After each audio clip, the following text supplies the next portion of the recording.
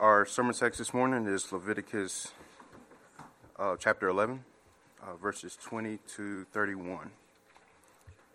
All flying insects that creep on all fours shall be an abomination to you. Yet these you may eat, of every flying insect that creeps on all fours, those which have joined legs above their feet, with which to leap on the earth. These you may eat, the locust after its kind, the destroying locust after its kind, the cricket after its kind, and the grasshopper after its kind. But all other flying insects which have 4 feet shall be an abomination to you. By these you shall become unclean. Whoever touches the carcass of any of them shall be unclean until evening. Whoever carries part of the carcass of any of them shall wash his clothes and be unclean until evening. The carcass of any animal which divides the foot, but is not cloven hoofed, or does not chew the cud, is unclean to you. Everyone who touches it shall be unclean. And whatever goes on its paws, among all kinds of animals that go on all fours, those are unclean to you. Whoever touches any such carcass shall be unclean until evening. Whoever carries any such carcass shall wash his clothes and be unclean until evening. It is unclean to you. These also shall be unclean to you among the creeping things that creep on the earth, the mole, the mouse, and the large lizard after its kind, the gecko, the monitor lizard, the sand reptile, the sand lizard, and the chameleon. These are unclean to you among all that creep. Whoever touches them when they are dead shall be unclean until evening. Let's pray. Oh, Heavenly Father, thank you for gathering us here together to give you praise and worship. Pray that you open up the congregation's heart, open up the unrepentant hearts, and show them that they are unclean. Because there is a day that's appointed for us, death, and then the judgment. Pray that you give Dan your spirit, that he may preach boldly, preach with wisdom from above. Pray that the preaching of your word and the meditation of our hearts is pleasing in your sight. I ask this in Jesus' name. Amen. In the midst of declaring what things are clean and unclean, this passage introduces a new concept, not a new concept that for anybody who's read the law, because it's repeated in the law a lot. But this is the first time that the concept is ever introduced. We've heard about how you're made unclean. It's been defined before, but it's never been defined before what you do about it when you become unclean. The sin offering, the trespass offerings, those weren't about ceremonial uncleanness. Those were about sin. You realize that you sinned. You come to an understanding that you sinned. You have to give a sin offering. You realize that as somebody who has been cleansed, that you have sinned against God. It's about repentance, real repentance. But then there's also this ongoing issue that God's been talking about things becoming ceremonial unclean. And in this passage is the first time that it says what to do if you become ceremonially unclean. So it's not about actual sin, it's about pictures of sin and what you do, what picture there is about how you have the sin removed from you. If one's made ceremonially unclean, then it requires something to make them clean. And so ceremonial uncleanness is not about actually sinning. It's about being associated with something that has the picture of sin. If you touch the carcass of a dead, unclean animal, it doesn't mean you sinned, but it means you became ceremonially unclean. You took the picture of sin upon you by joining together with this dead animal that was ceremonially unclean. And so, what's required to make them clean? There'll be other things. There's sacrifices that certain things, like if a woman who gave birth, she became ceremonially unclean and she had to make a sacrifice to become clean. A leper has to make a sacrifice to become clean. But the most common means to become clean, and it's pretty much associated with every other way to become clean, is you have to wait until evening. You have to wait until the end of the day. And this is the first time that it ever says that in Scripture, is in this passage. But it's going to say it a lot going forward. So why is that an important picture? Why to become clean do you always have to wait until evening? Why do you always have to wait until the end of the day? So to understand what that means and why that's so significant is we need to understand what a day is. A day is a picture of all of history. It starts in the evening, there's light, but the light is going away and it fades away. This is the effect of sin in the world. This is what it looks like, and then it became very dark. And then the picture of Christ coming is the picture of light, right? John 1. The light came into the world. That's the picture of dawn. Isaiah 9, 1 and 2 says, "Nevertheless, the gloom will not be upon her who is distressed. And when at first he lightly esteemed the land of Zebulun and the land of Naphtali, and afterward more heavily oppressed her by the way of the sea beyond the Jordan, the Galilee of the Gentiles, the people who walked in darkness have seen a great light. Those who dwell in the land of the shadow of death, upon them there was a light shined." That's the picture of Christ coming.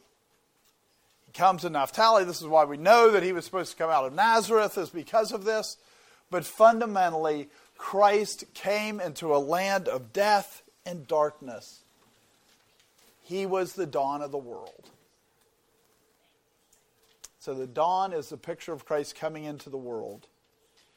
And then it gets brighter through the day. That's the picture of the church. The church, the Daniel 2, the rock that's cut without hands. That's this small rock that grows to fill the whole earth. That's the picture of the day. It's the gospel going out throughout all the world, going out through the nations. Where there was darkness, now the knowledge of God will cover the earth as the waters cover the sea. That's what happens when Christ came. That's the promise of what will happen when Christ comes.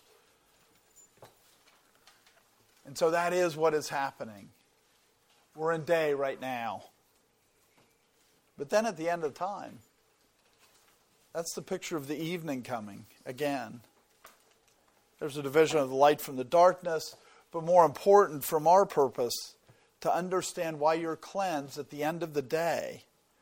You're uncleansed when you wait until evening, is because at the end of time, when Christ returns, when all of his enemies have been made his footstool, when he comes to defeat the last enemy, which is death, it says in 1 Corinthians 15, 50 through 54, "Now this I say, brethren, that flesh and blood cannot inherit the kingdom of God, nor does corruption inherit incorruption.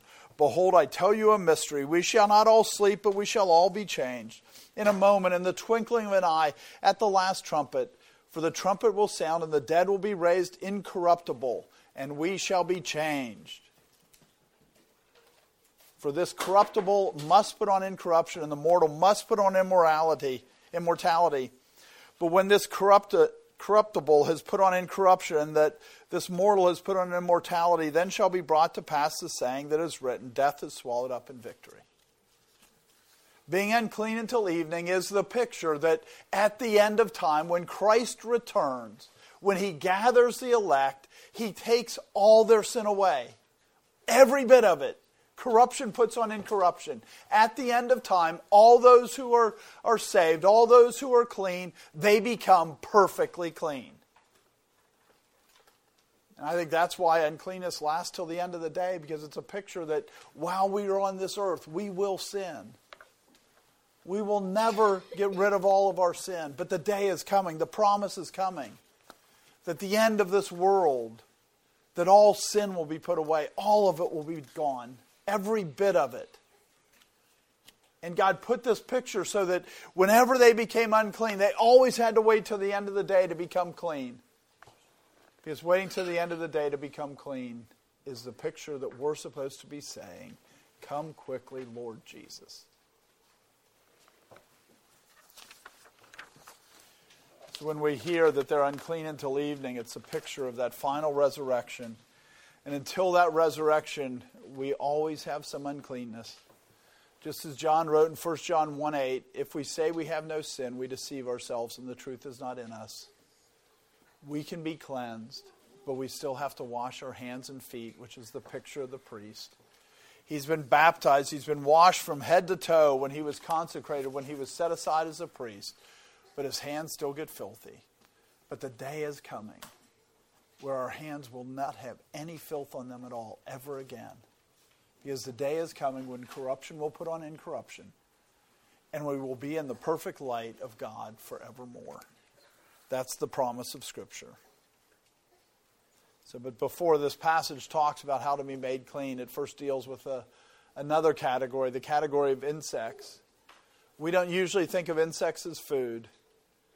Not like animals of the field or some birds, fish. We think of all those things as food. But back when God spoke to Noah after he got off the ark, he said in Genesis 9:3, every moving thing that lives on the earth or lives shall be food for you. I have given you all things, even as the green herbs. So God said to Noah, you can eat bugs. But then God restricts through Moses the bugs that they were supposed to eat to set Israel aside as a separate and distinct people. So with that, let's go to verses 20 through 23.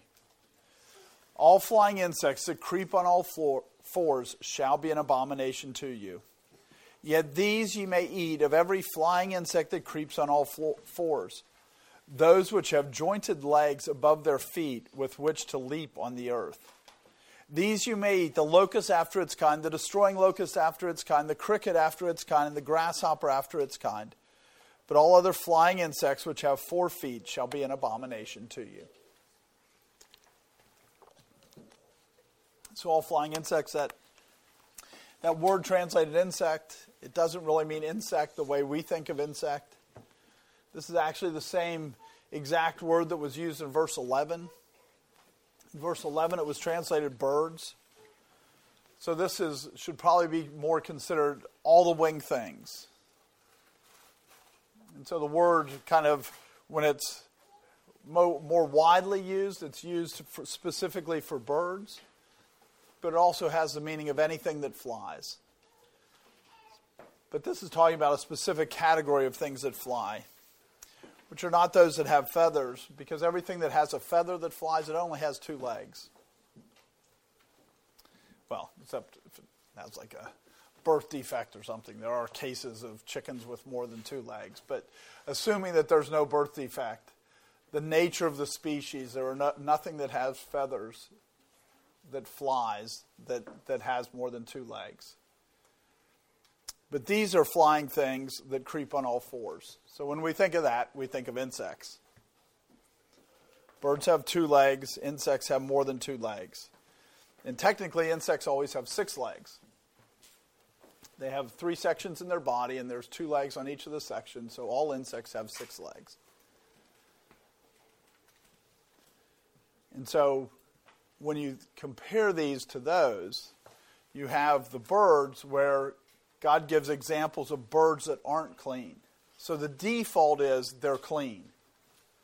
For the flying insects, it's the opposite.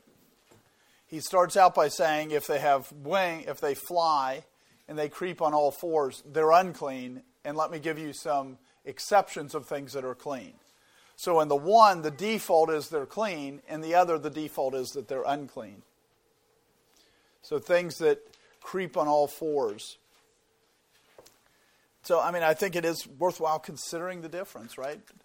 Because it's about 2 legs versus 4 legs. Something that's on 2 legs is naturally upright.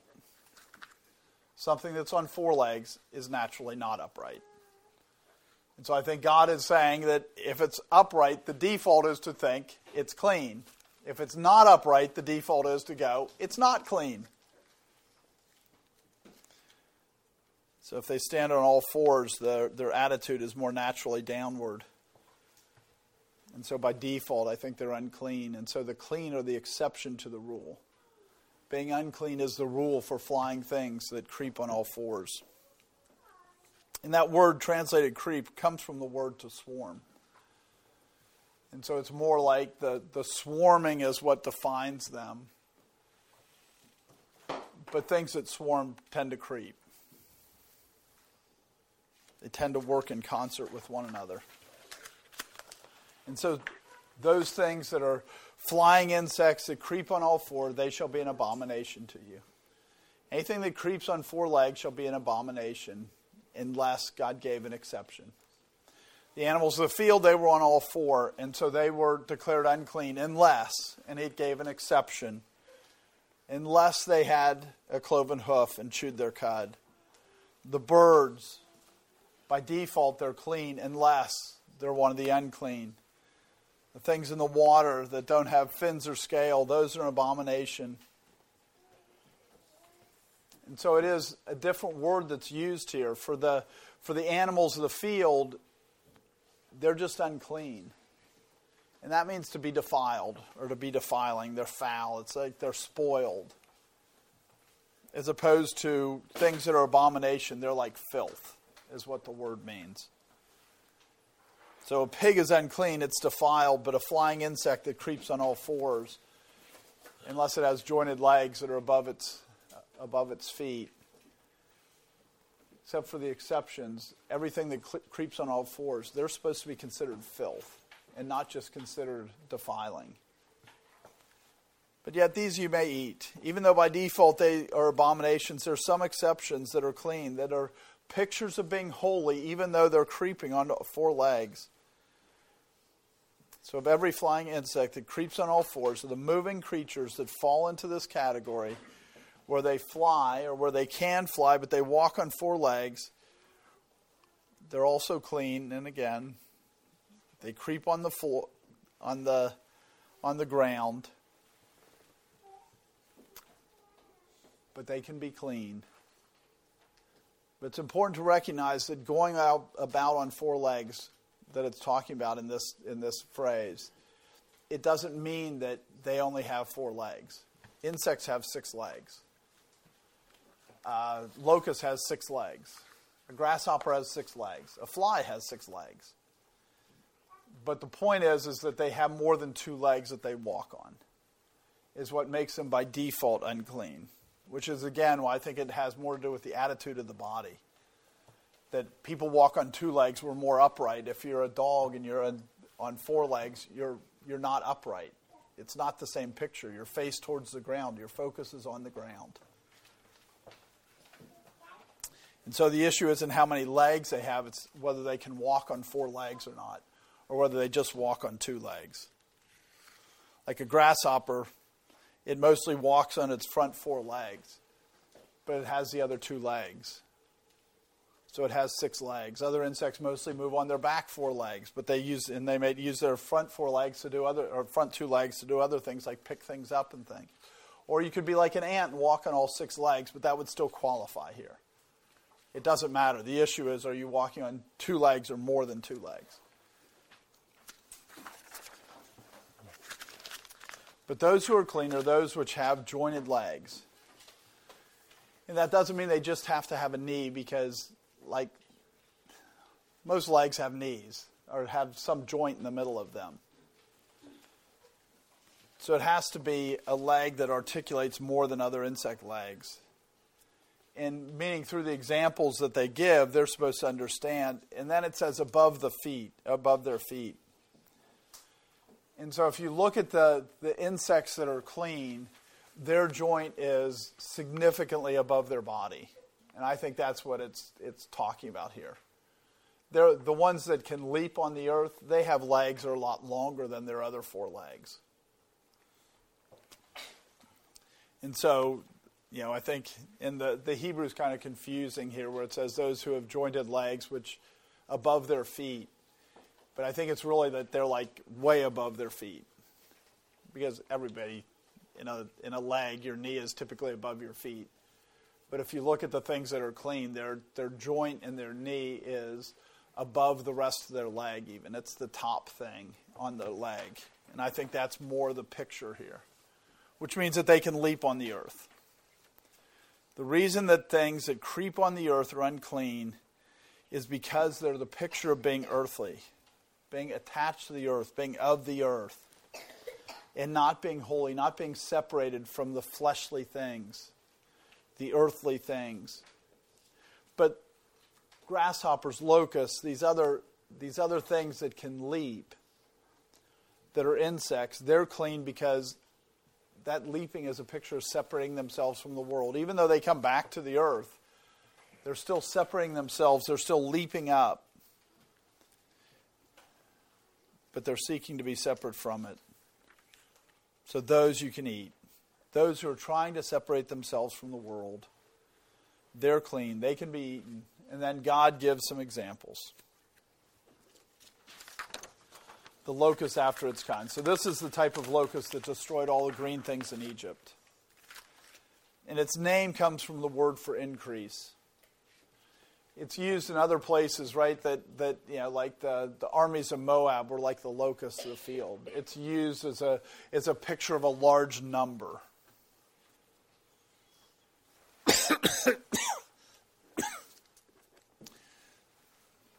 So, right, the picture of them overwhelming Egypt, the picture of them is, it's like there's a large number and the focus is on the number. And so this is a picture, again, Daniel 2. This is a picture how the church is supposed to overwhelm the world. It's to increase, it's to expand, it's to become that mountain that fills the whole earth. That's what the church is doing. That's what it is supposed to do. And that's how it's a picture of the clean locust. Then it has the destroying locust. The name from that locust comes from the word that means craggy rock or like a lofty rock, one that's high up. But locusts really don't fly that high. But sometimes it's also a secondary meaning of that word is to destroy, to crush, like a rock crushes. And so that's probably what this word means, and that's why the New King James translates it the destroying locust. Because the word that it comes from is like destruction. That's the only place in Scripture. This is the only place in Scripture where that word is used, so we can't compare it to other uses. But the picture here seems to be that the clean things that destroy the things of the world. And again, it's that picture that it says in Daniel 2, verse 35. Then the iron, the clay, the bronze, the silver, and the gold were crushed together and became like chaff from the summer threshing floor. The wind carried them away so that no trace of them was found. And the stone that struck the image became a great mountain and filled the whole earth. It's the picture of destroying the things of the world. That's what the clean are supposed to do. Not destroy the good things that God has put in here, not food and things, but to destroy the kingdoms that rise up against God. Destroying the kingdoms of this world is a sign of being clean. Then we have the cricket after its kind. The word translated cricket comes from the word to leap.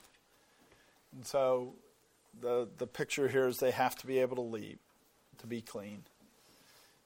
And a sign of being clean is you do leap. You do separate yourself from the worldly things. You don't enjoy being on the ground. 1 John 2:15, do not love the world or the things in the world. If anyone loves the world, the love of the Father is not in him. That's the picture of the non-leaping locust, the cricket. If you just want to walk on this earth and you're satisfied with the things of this earth, don't think you're clean.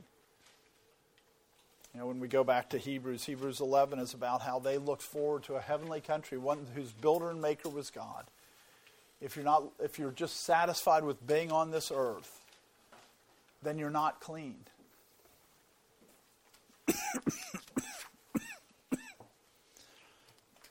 The world has real effects upon Christians, and we're supposed to be working to separate ourselves from the world and not being brought down to it.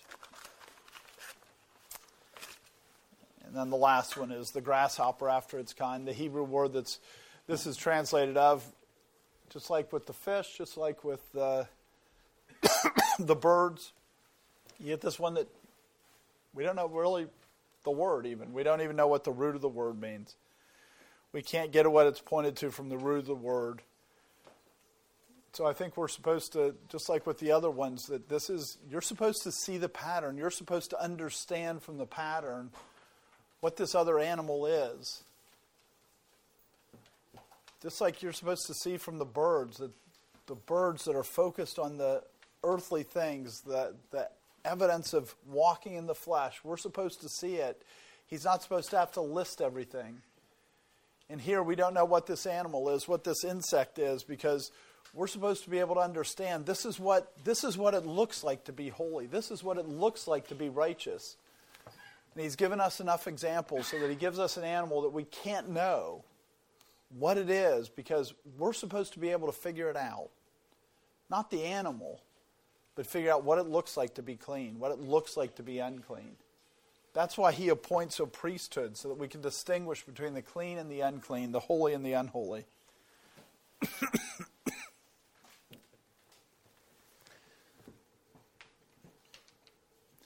This is used in a couple other places, and I think it's used in 4 other places. In half of those places that it's used as a picture of feebleness.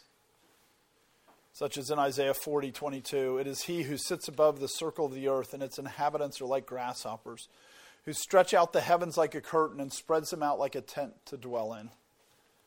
And compared to God, we have no strength. Or it's also used with the spies when they come back from Egypt and they say, we were grasshoppers in their sight. That's the word that's translated grasshopper here. And so there's an aspect of the meek will inherit the earth. That those who are righteous, they're not righteous because of their strength. They're not righteous because of their power. Even as they separate themselves and try to separate themselves from the things of the world, it's not by their strength. They're weak. So after giving these 4 examples, he says, but all other flying insects, all those that cannot leap above the earth, those that do not have a jointed leg that sticks up, if you will, that don't separate themselves from the earth. They might look like they're upright. They might be a praying mantis, that they look like they pray, but they're not clean.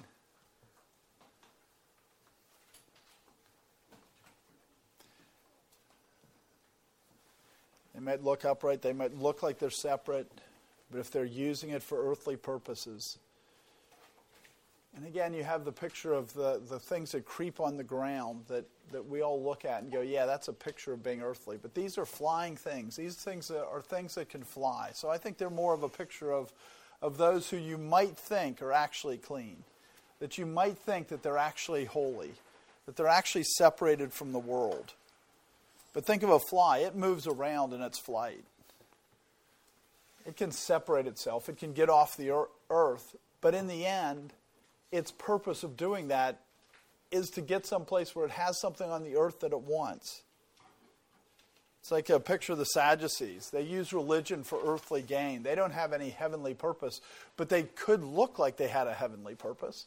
They could look like they had a Godward purpose. They could look like it wasn't about the love of the world. They can fly, except in the end, it's still about just the love of the world. They look like they're rising above it, but all they're doing is just moving around so they can be in better position on the earth. So all the flying insects that have 4 feet, if they creep, if they're not upright, if they can't leap, they're not clean for you to eat. But even more, they're an abomination to you. We're supposed to consider them filth. And remember, this is talking about men.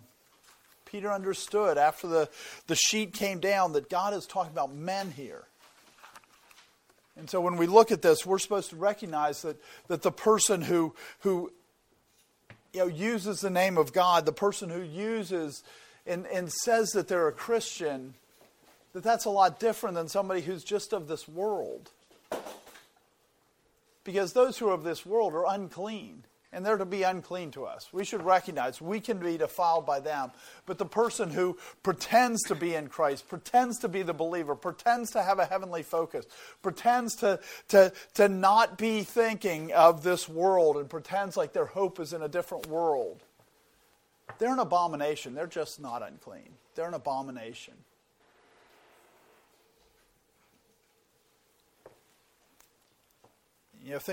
We can think of prominent men like that.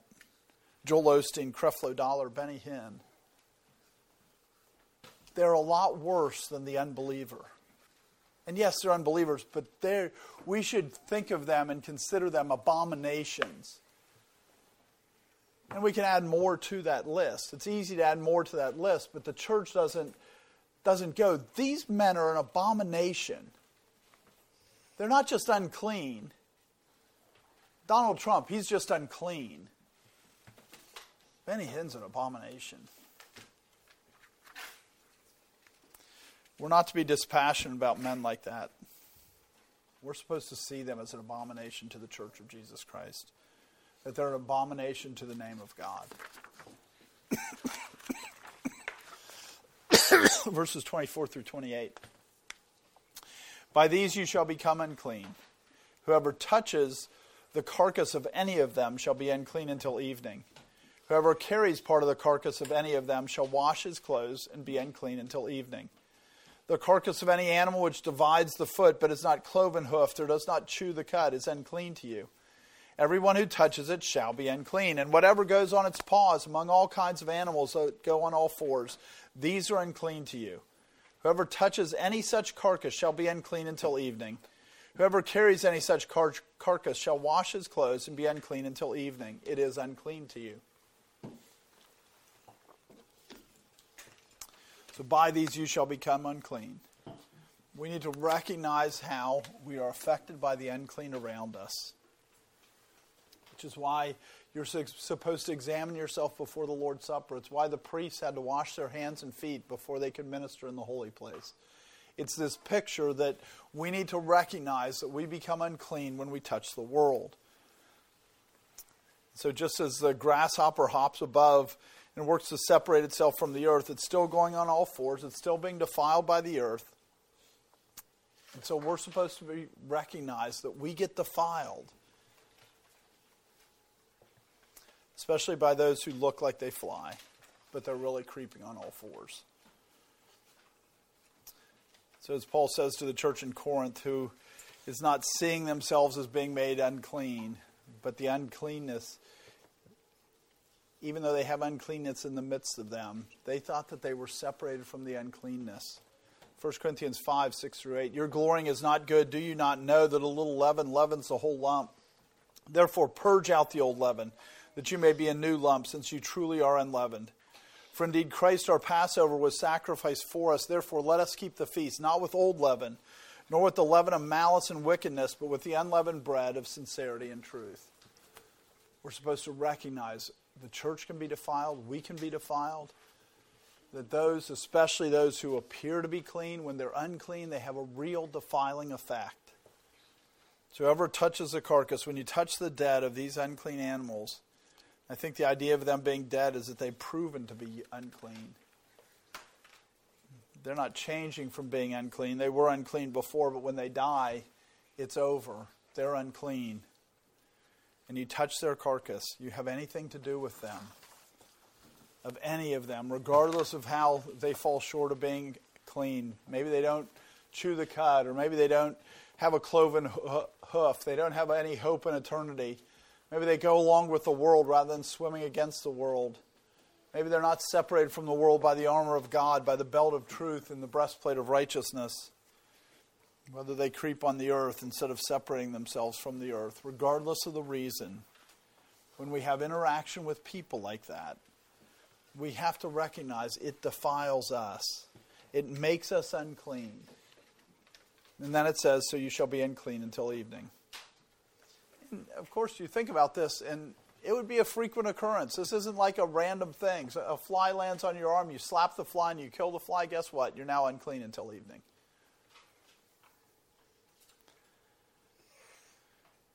And so this would be a frequent occurrence. And it would happen in cases where you didn't even know about it. But it still makes you unclean. And we need to recognize we're not like Christ. When Christ walked through the earth, he made the unclean clean. When we walk through the earth, the unclean affects us and defiles us. Now, we could argue that collectively as the church, we cleanse the world because we are the body of Christ. We are to have that effect. We are to have that constraint of sin effect. We do. But individually, we need to recognize that the world affects us and makes us unclean. But we also have a promise that it's over. There's a point where unclean will become clean. When Christ returns, when the dead rise, when mortality puts in immortality, when Christ casts out all things that offend, all those who practice lawlessness, then we will be fully clean and we will never be defiled again. But whoever carries part of the carcass. So there's a difference between touching it and carrying it. Touching it just means that you came in contact with it.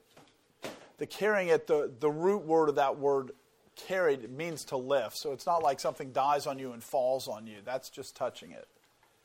But when you intentionally pick it up, when you intentionally join yourself to it, if you're carrying part of that carcass, you've joined with that sinner. You've joined with that person who's unclean.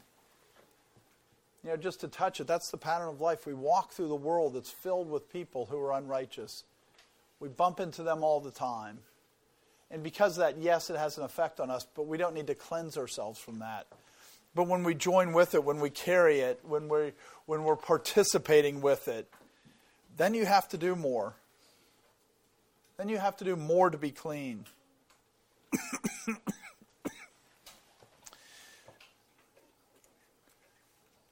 This is why Paul commanded that the person who's unholy must be put out of the church. And then they actually had to repent. And he talks about in 2 Corinthians 7 about how they repented.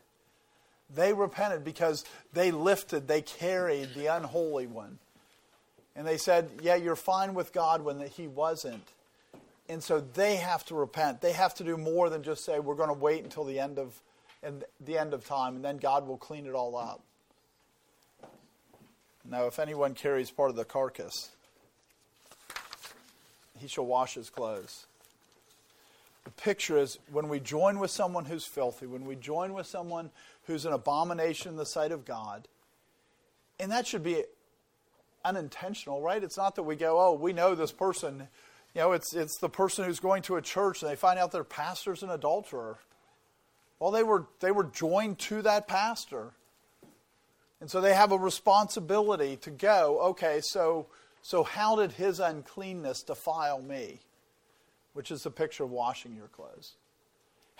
Because clothes are a picture of the acts, right? That we're clothed in the righteous acts of the saints in heaven. And so clothes are a picture of acts. So whenever we've joined with somebody that we later find out they're unclean, we're supposed to go, okay, so how did he affect me? Because he did affect me. We don't go, oh, no, that didn't have any effect. We go, no, it did have an effect. What effect did it have? What do I need to wash out? Where do I have stains that I thought this was normal, and now I realize this is actually stained? This is a picture of 1 Corinthians 15:33. Do not be deceived. Evil company corrupts good habits. And so whenever we're with the person who looks holy, whenever we pick up that lobster that we thought it was a sea animal that was clean, whenever we have that interaction with the men that are unclean, we need to say, we've been defiled. What do we need to wash off? What do we need to change? Where do we need to repent? It's not just, I'll wait until Christ returns and then I'll be fine. It's, what do I need to change now? But even then, we wash our clothes, we repent of our sins, we see how that the unclean has affected us, but we're still unclean until evening. Because even though we should turn from our sin, even though we repent, all our uncleanness is not going to go until Christ returns. We need corruption to put on incorruption. Now God's going to give a specific animal in the carcass of any animal which divides the foot but is not cloven hoofed. So this is an animal that's not clean. So it's a picture of joining with somebody who maybe you go and they're doing a Bible study and they chew the cud and they debate Scripture, but they don't go out and walk with a focus on eternal life. They're unclean and they've defiled you, and you have to wash your clothes. Or maybe right? Maybe they chew the cud, but they don't have a cloven hoof. Or maybe they don't chew the cud, but you see them working, and they're doing all these works that look like they're for the kingdom of God, that look like they're so righteous, but they never crack open their Bible. It's a picture of someone who's unclean, someone who's going to defile you, someone who's going to affect you. If you touch it, whoever comes in contact with people like that, they're impacted. They'll be unclean. And if they carried it, they'll need to wash their clothes. If they join with them, they need to wash their clothes. If they just had contact with them, they still have to recognize it has an effect on them. But they'll just be unclean until evening. Then whatever goes on paws, the word for paw there most typically is translated hand. Because the word means hollow, and like if you can scoop water out, that's the picture of a hand or a paw here, since it's talking about for animals. So obviously anything that has a hollow in their hand, it's not cloven, because if it did, that's just not what paws look like, what hands look like. So clearly they're not cloven. And so any of the animals that have paws that are like hands, among all kinds of animals, regardless of whether they're considered a beast of the field or something that creeps, as long as it's alive, if it has blood, and it goes on all fours, if they go on four legs, they creep on the earth, they're associated with earthly things, they are unclean to you. There must be a focus. Regardless of the animal, there must be a focus beyond this world for someone to be clean. If all they're concerned about is this world, they are not clean. So whoever touches any such carcass, the first group of animals are those that look clean but are not. And so those who look clean or not, we need to recognize we're defiled by them, but we also need to recognize we're defiled by this other group. These are people that don't look clean. Nobody looks at a mouse and goes, oh, that should be a clean animal. Nobody looks at a fly and goes, oh, that should be a clean animal. But even those animals that aren't clean, that we touch and that we know they're unclean, we're supposed to recognize they still defile us. Whoever touches any of those animals, they're unclean animals, and you're still unclean until evening.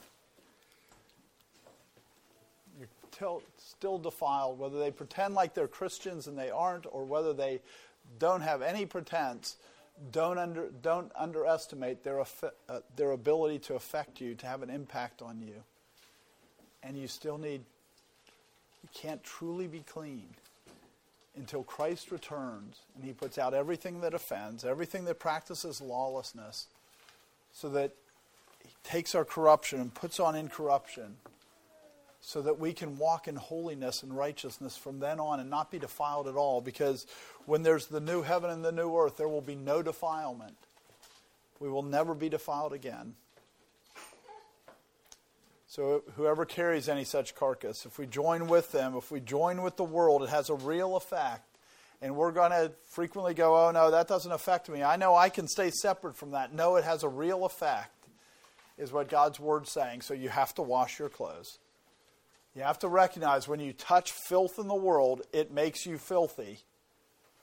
And so they had to wash their clothes, and they'd be unclean until evening. We can cleanse ourselves. We can examine our deeds. We can repent from the deeds that we did that were wrong. We can examine ourselves and make sure that we're thinking about things rightly, because touching the defiled causes us to think about things unrightly.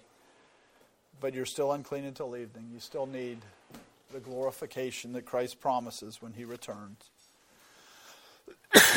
So it's unclean to us. We should be, those things that are unclean, we're supposed to work to separate ourselves. Remember the commandment that God gave to Aaron when he speaks to Aaron. He says, discern between the clean and the unclean. Discern between the holy and the unholy. And teach it to Israel. We're supposed to recognize what's unclean and declare it so that people know what's unclean so they don't get defiled. And the first step of doing that is to actually look and see what is unclean. Because if we just accept that things aren't unclean, then that's how you get defiled.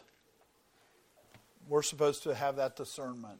We're supposed to say, this is unclean. This will affect me.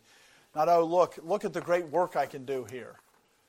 Instead, we're supposed to say, look at how this is going to affect me. I need to be careful. I need to be cautious. I need to make sure I don't get defiled. Verses 29 through 31.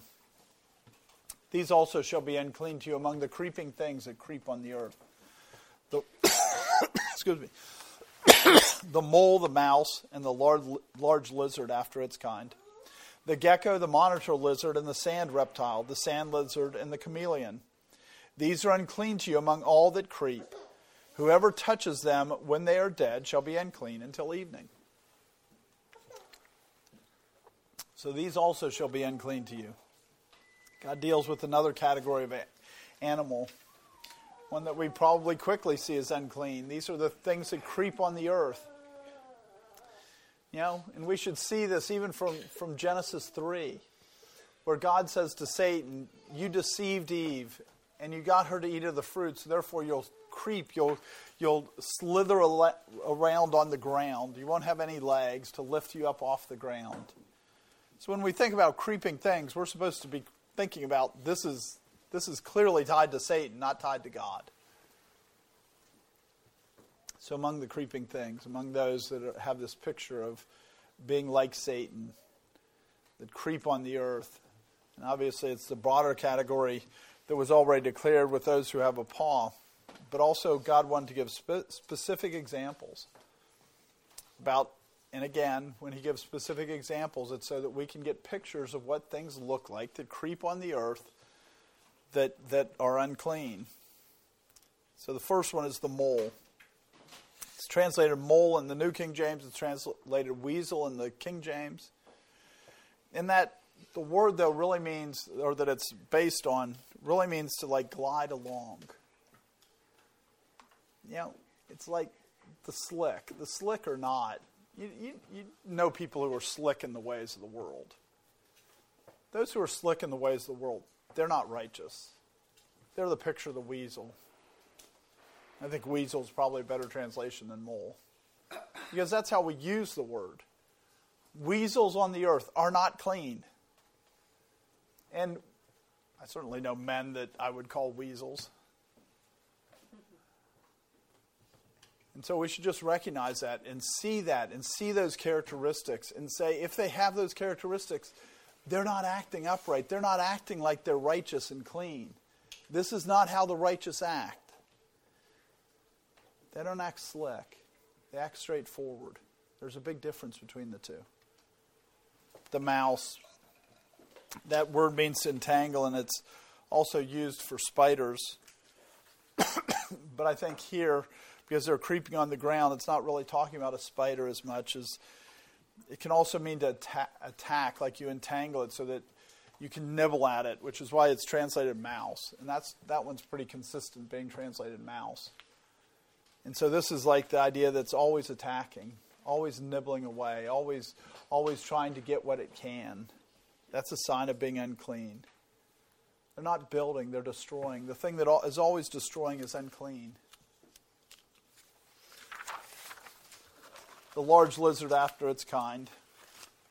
The word translated large lizard here is translated tortoise in the KJV, which makes a lot more sense to me than large lizard. I have no idea how they got large lizard.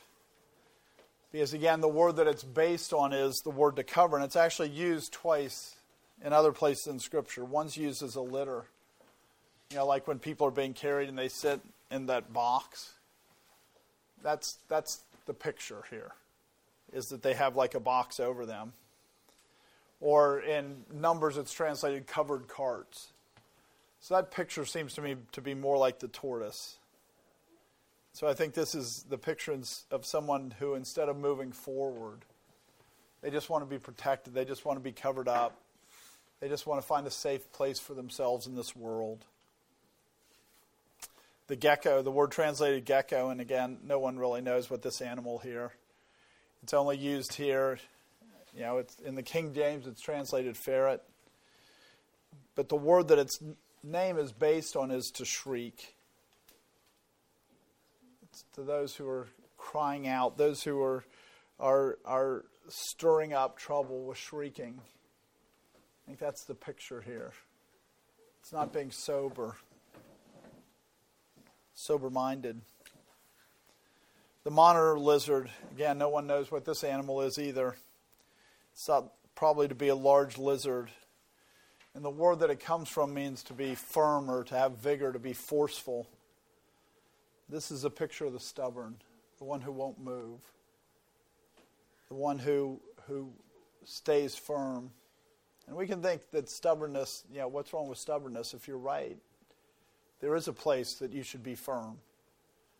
But the picture here is more like Isaiah 46:12. Listen to me, you stubborn-hearted who are far from righteousness. This is the person that won't move even when he's confronted with truth, who won't move even when he's proven to be wrong. I think that's the picture of what's translated the monitor lizard. The sand reptile, again, nobody knows what this animal really is. It's translated lizard in the KJV. But the word that its name is based on means to hide. It's that picture of walking in darkness, of hiding so men can't see your deeds. The person who hides their deeds, that's a sign that they're unclean. That's a sign that they're not right with God. Just like the person who won't hear God's word and move, that just stays in place, they're not right with God. The person who's slick and tries to manipulate, they're not right with God. The person who's always on the attack, they're not right with God. The sand lizard. Again, no idea what this animal really is, but the word that its name is based on, it means to lie low. One who doesn't, just avoids dealing with the world around them, just kind of lies low, stays out of the way, doesn't get caught, doesn't have any effect on the world. They're like the person who in the parable of the talents, they receive one talent and they go, I'm just going to go dig a hole in the earth and hide it, and I'll return back the talent. That's the picture of the sand lizard. They just want to stay out of the way. They don't want to get in any trouble. They just want to avoid it. That's not the point of a Christian. Jesus Christ saved us to be his ambassadors. Jesus Christ saved us to have an impact on the world, to declare truth, to be light and salt. Those who lie low are not salt and light. They're just trying to avoid trouble. That's not why God saves us. He saves us so that we can teach the world about the difference between the holy and the unholy. And then the chameleon.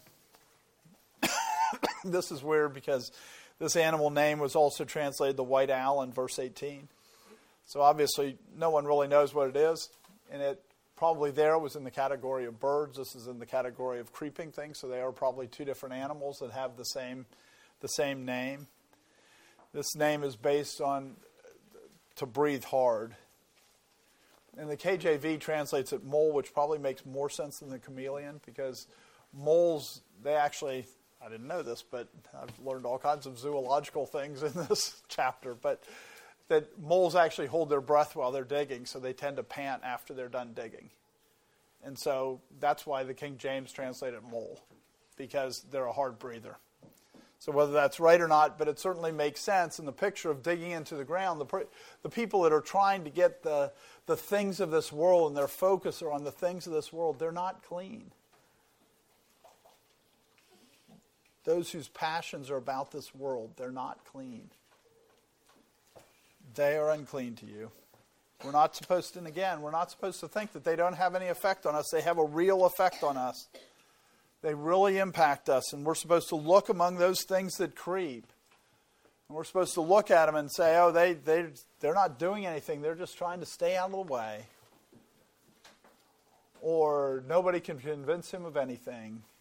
Or all these other pictures that God gave us, because when we run into people like that, we're supposed to go, this affects our walk. This affects how we think about God. This affects what we do.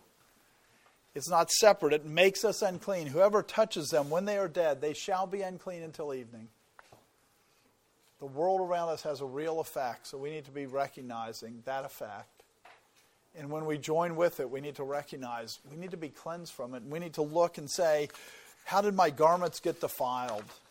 Because they can get defiled without us even recognizing that they've been defiled. So let me give you a few applications.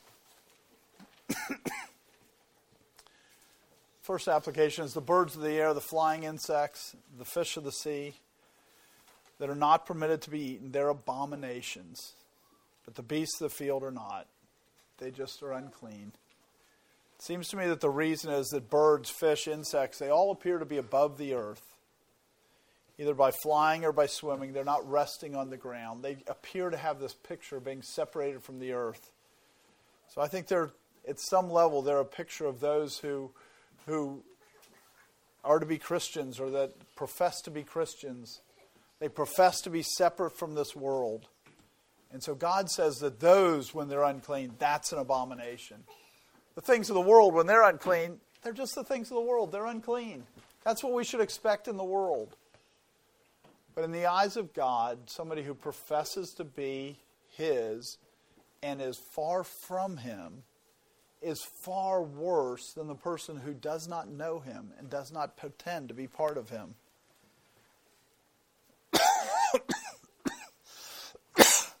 Those who are of the earth, like Paul says in 1 Corinthians 5, I don't mean that don't eat with those who don't profess to be brothers.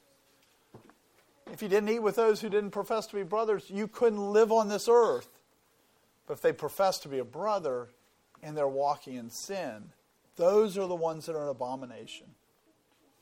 Those are the ones, if they aren't clean animals, those are the ones that are abomination. There's plenty of things in this world that are unclean. That's not the problem. It's when they pretend to be the people of God. That's a much bigger problem. It's important for us to understand that it's more offensive to the name of God. It's more hatred towards your brother to let someone name the name of Christ without walking the walk, without having a testimony of being His. For the world to look like the world, not a problem. Yes, it's unclean. But for a Christian to look like the world, that's an abomination in the eyes of God. And that's how we should look at it. It distorts what the church looks like to the world when we don't make a difference, when we don't discern the difference between the clean and the unclean. Another application, in the first kind of locus in this passage, there's this picture of what would now be called revivals. When all of a sudden a large number of people are saved. We shouldn't think that couldn't happen. That is the picture of that first locus that just increases. All of a sudden it explodes in numbers. When at Pentecost 3,000 are saved in one day, that's like the picture of the locust. So we should expect God to move in this way at some times. We shouldn't be surprised when all of a sudden a revival breaks out and a large percentage of people are saved or a large number of people are saved.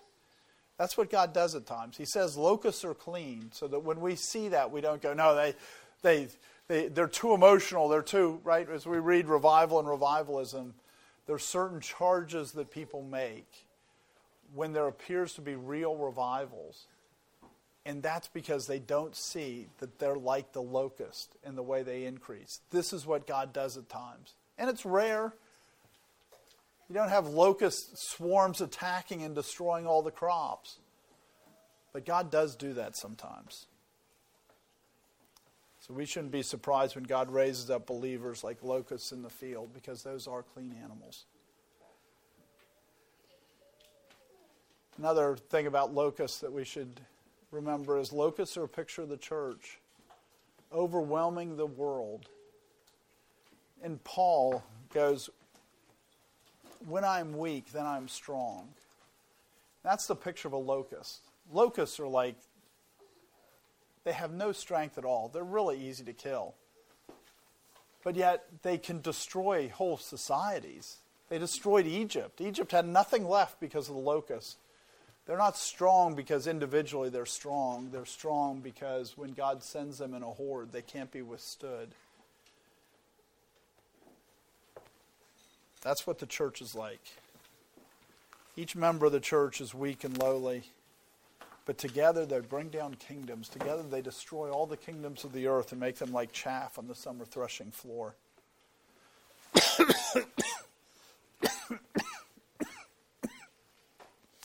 Another thing about the locusts or the grasshoppers or any of these animals is God has given us the same picture of different things And I think when we think of the Sabbath, we should be thinking about it's like the grasshopper. In this sense, 6 days you labor and do all your work, and 1 day you rest. 1 day you are to focus on God. 1 day are you to worship.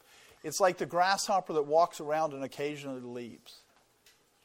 The people who don't keep the Sabbath, the Bible says they're not clean. The people that don't leap, the people who have no interest in eternal life, who have no interest in saying, I'm going to set aside the cares of this world to worship God, they're unclean. It's really that simple. And so God gives us that picture in locusts, but he also gives us the same picture in the Sabbath.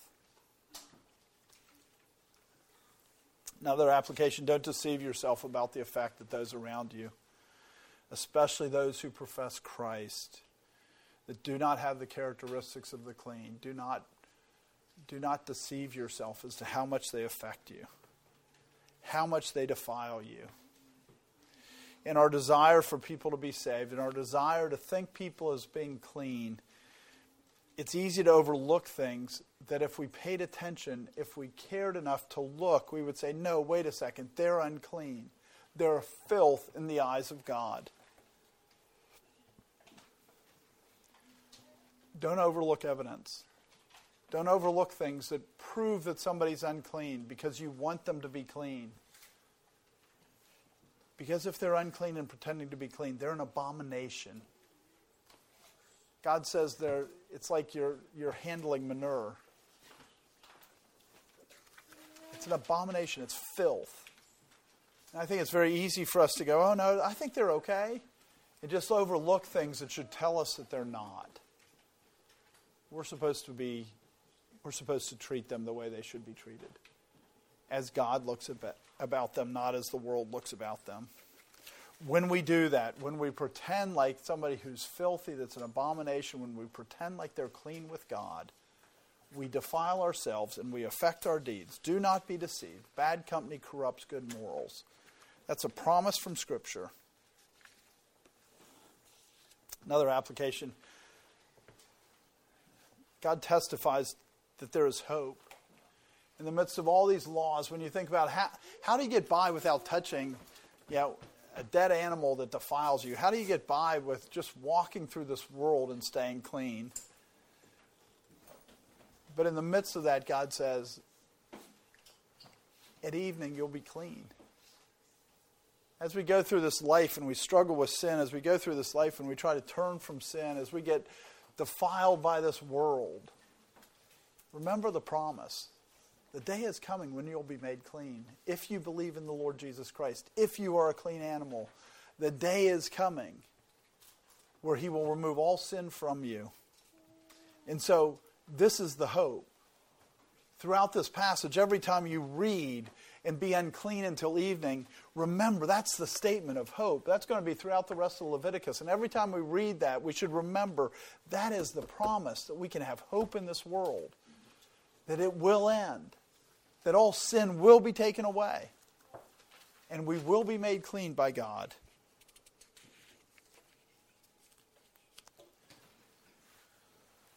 And there's a promise that God will allow us to wash our clothes now. 1 John 1:9, if we confess our sin, he is faithful and just to forgive us our sins and to cleanse us from all unrighteousness. He gives us the ability through his Spirit to wash our clothes, and that's a great hope. The sins don't have to remain. You can scrub them out, and they'll all be removed when Christ returns. And the last application.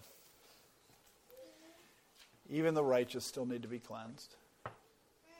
Even the person who studies the Scripture the most, the person who has the greatest focus on eternal life, we are still defiled by the world. You can't avoid it. We still need to be cleansed. Not just because of external things, but because of internal things. Romans 7:22-25. For I delight in the law of God according to the inward man. But I see another law in my members, warring against the law in my mind and bringing me into captivity to the law of sin which is in my members. O wretched man that I am, who will deliver me from this body of death? I thank God through Jesus Christ our Lord. So then with the mind, I myself serve the law of God, with the flesh, the law of sin. Make sure you're a clean animal. The clean animals aren't perfect, but the clean animals serve the law of God, and they wrestle against the flesh, and they wrestle with a promise that Christ is going to return, and when he returns, the unclean will become clean. Our defilement will be removed. Our corruption will be put off. And he will make it so we never sin anymore. That's the great promise of what Christ came to do, is to produce a holy people that can be in the presence of God forevermore. So let's work towards that now in our own lives. Let's pray. Oh, Lord God, we do thank you for this passage. We thank you for the things in it. There's so much in it, Lord. I pray that you teach us the things that we should learn from it, the things that we should put into practice. Let us not just hear these things, but let us see how you have manifested these type of people in front of us. And let us see the clean and the unclean. And let us not be defiled. And let your church, even more importantly, let your church not be defiled by accepting as clean what is unclean. Lord, we thank you that you have given us these pictures. May we rightly interpret them. In your name we pray. Amen.